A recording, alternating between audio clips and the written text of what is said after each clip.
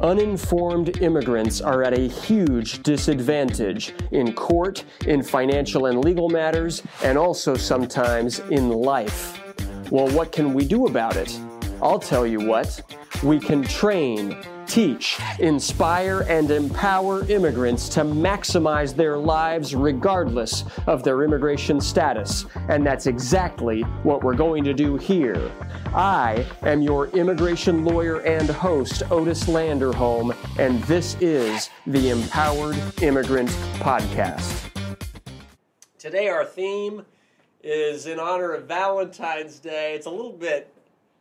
Our theme's a little twisted for Valentine's Day. We're going to share how can love get you deported, all right? How can love get a person deported from the United States? How can love cause problems? That's what we're going to talk about today, so welcome, and thank you for being here. It's an honor to be here with you on this 14th of February of 2023. So how can love get a person deported? Now let me preface this with the statement that love doesn't cause anyone to be deported, of course. All right, love is a feeling, love is an emotion. It doesn't trigger any adverse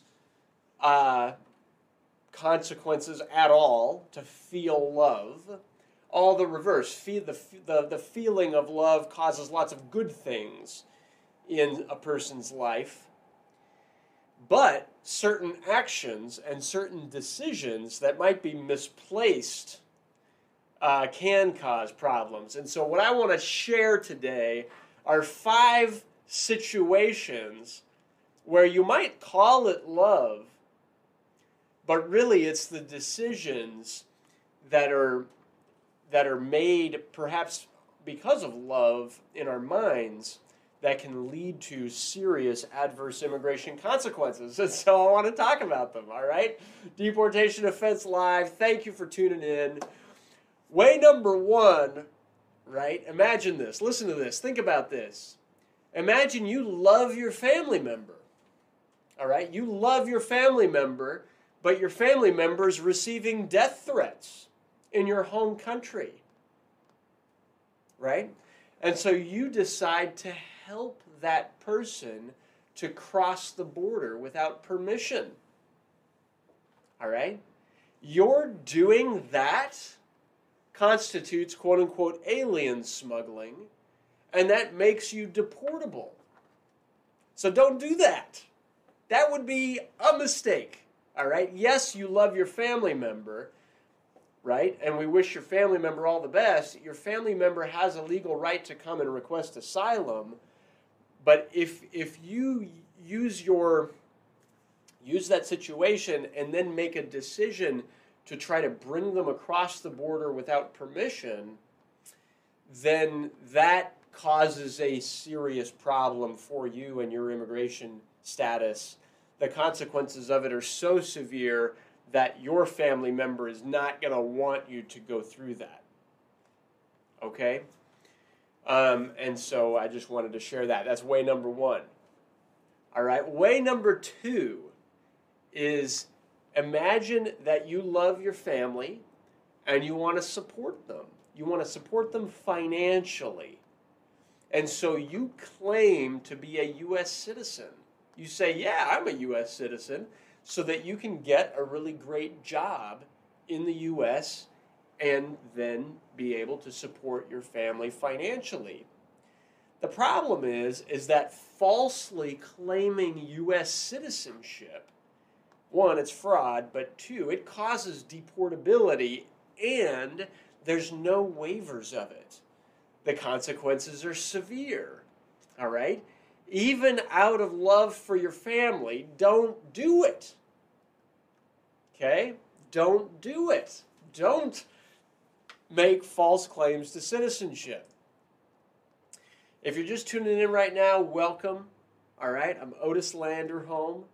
I'm the founding attorney here at Landerholm Immigration, and I'm going through 5 ways that love, in honor of Valentine's Day, could cause your deportation.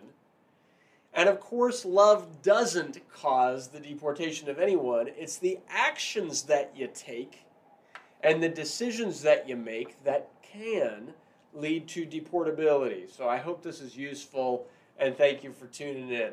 All right? The third issue that I want to just talk about is, imagine that you love your family member, but your family member is being toxic and abusive. All right? And you put up with perhaps their drug addiction, so much so that now you get arrested and charged with aiding and abetting a crime. You know? You're charged with assisting, helping, aiding your loved one committing a crime because, you know, you were tolerating because you, out of your love for that person. Well, don't do that. If you see them committing a crime, call them out on it. Don't participate in it in any way with them.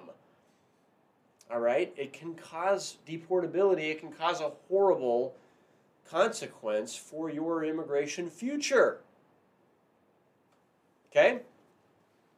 Way number 4. All right? Way number 4. Imagine you're in an immigration interview. All right? And you love your spouse. And so you lie and you say that your spouse never left the United States. Okay? Lying to protect your spouse in an immigration interview can cause deportability. Don't do it. These types of issues, you want to prepare them well in advance with your lawyer so that you're on the same page. Hey, I'm nervous about this issue. I'm nervous about this issue. How do I answer this question? How do I answer that question? You know, certain things, it's better to remain silent, right? Certain things, it's like, hey, the fact, you know, in some situations, the fact that your spouse left the U.S. and re-entered might not cause an issue for your case, right? In some instances, it won't even cause an issue for your spouse's case if they re-entered lawfully, for example, right? But so anyway, you don't want to misrepresent anything to immigration in an interview. It can cause serious consequences. Finally, the last and fifth, and then we'll open that up to any questions if there are any.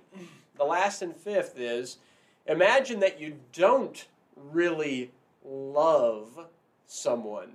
You don't love them, but you agree to marry them anyway. All right?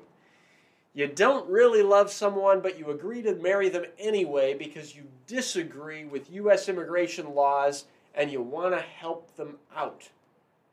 Hey, I don't really love you, but we can be friends, and I don't like U.S. immigration law, so let's get married because I want to help you out. All right?